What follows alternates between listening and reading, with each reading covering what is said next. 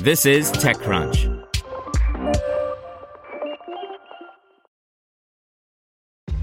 This episode is brought to you by ShipStation.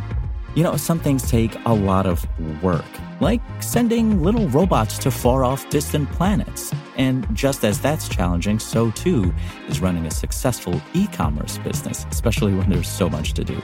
So I want to introduce you all to ShipStation. Now, I love using ShipStation because of its easy-to-use dashboard, which makes managing orders and printing labels a breeze and super smooth. Oh, and the customer service is just out of this world. It's exactly what you need to help grow your business. Sign up for your free 60-day trial at shipstation.com/technews. That's shipstation.com/technews. This podcast is supported by Tools and Weapons, the podcast hosted by Microsoft Vice Chair and President Brad Smith. Each episode features insight you won't find anywhere else from the center of the conversation surrounding emerging technologies like AI.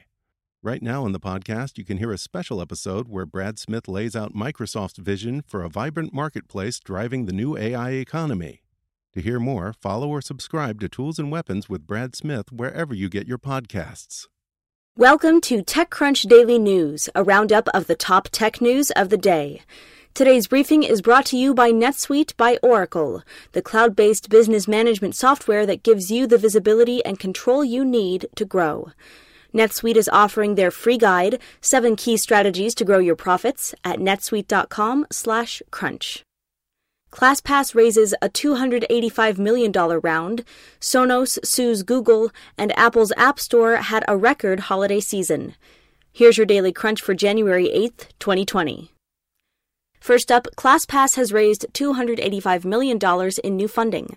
ClassPass launched in 2013 to give people an easier way to work out. The company partners with boutique fitness studios, letting users search through that inventory and book a class, all from their smartphone. Since launch, ClassPass has implemented several different business models, trying to find the right unit economics. More recently, the company has introduced variable pricing. Instead of users paying a monthly fee for 3, 5, or 10 classes per month, they could use their virtual ClassPass currency to sign up for classes and pay based on the demand around those classes. In hardware news, Sonos has sued Google. The lawsuit specifically calls out Google for 5 alleged patent violations, including technologies that allow their speakers to wirelessly communicate and synchronize with each other. Sonos also claims that Amazon is infringing on its IP, but that the company can only afford to take on one tech titan. Next, Apple this morning released a year-end retrospective of its services business, which includes the App Store, Apple Music, iCloud, and new in 2019, Apple Arcade, Apple TV Plus, Apple News Plus, and Apple Card.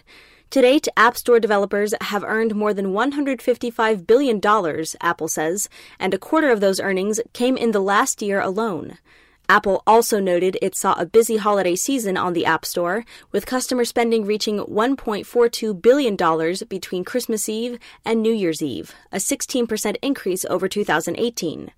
On New Year's Day, customers spent $386 million alone, a 20% increase over 2019, and a new single-day record. Also, just about everything Google is showing off at CES 2020 is focused around the company's voice-powered AI helper, Google Assistant, with new features like web page reading, scheduled actions, sticky notes, and speed dial.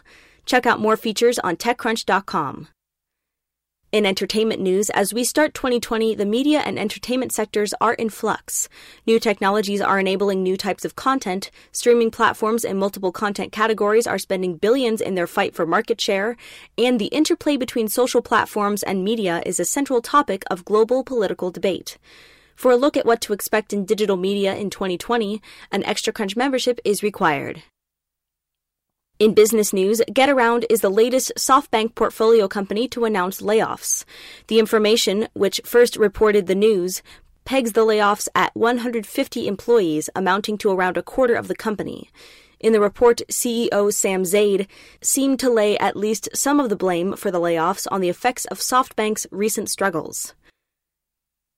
And finally, Ben Horowitz will explain how to create and sustain culture at TC Early Stage in San Francisco. In addition to authoring multiple books with practical advice for entrepreneurs, Horowitz sits on the boards of 14 portfolio companies, including Okta, Lyft, Foursquare, Genius, Medium, and Databricks. So there should be plenty to learn from him at TC Early Stage come April 28th. That's all for today. Check back weekday afternoons for more from TechCrunch or go to TechCrunch.com. Want to learn how you can make smarter decisions with your money? Well, I've got the podcast for you. I'm Sean Piles, and I host NerdWallet's Smart Money Podcast. Our show features our team of nerds, personal finance experts in credit cards, banking, investing, and more. And they'll help you make the most of your money while cutting through the clutter and misinformation in today's world of personal finance. You'll get clarity on strategies to help you build your wealth, invest wisely, shop for financial products, and plan for major life events. Listen to NerdWallet's Smart Money Podcast wherever you get your podcasts.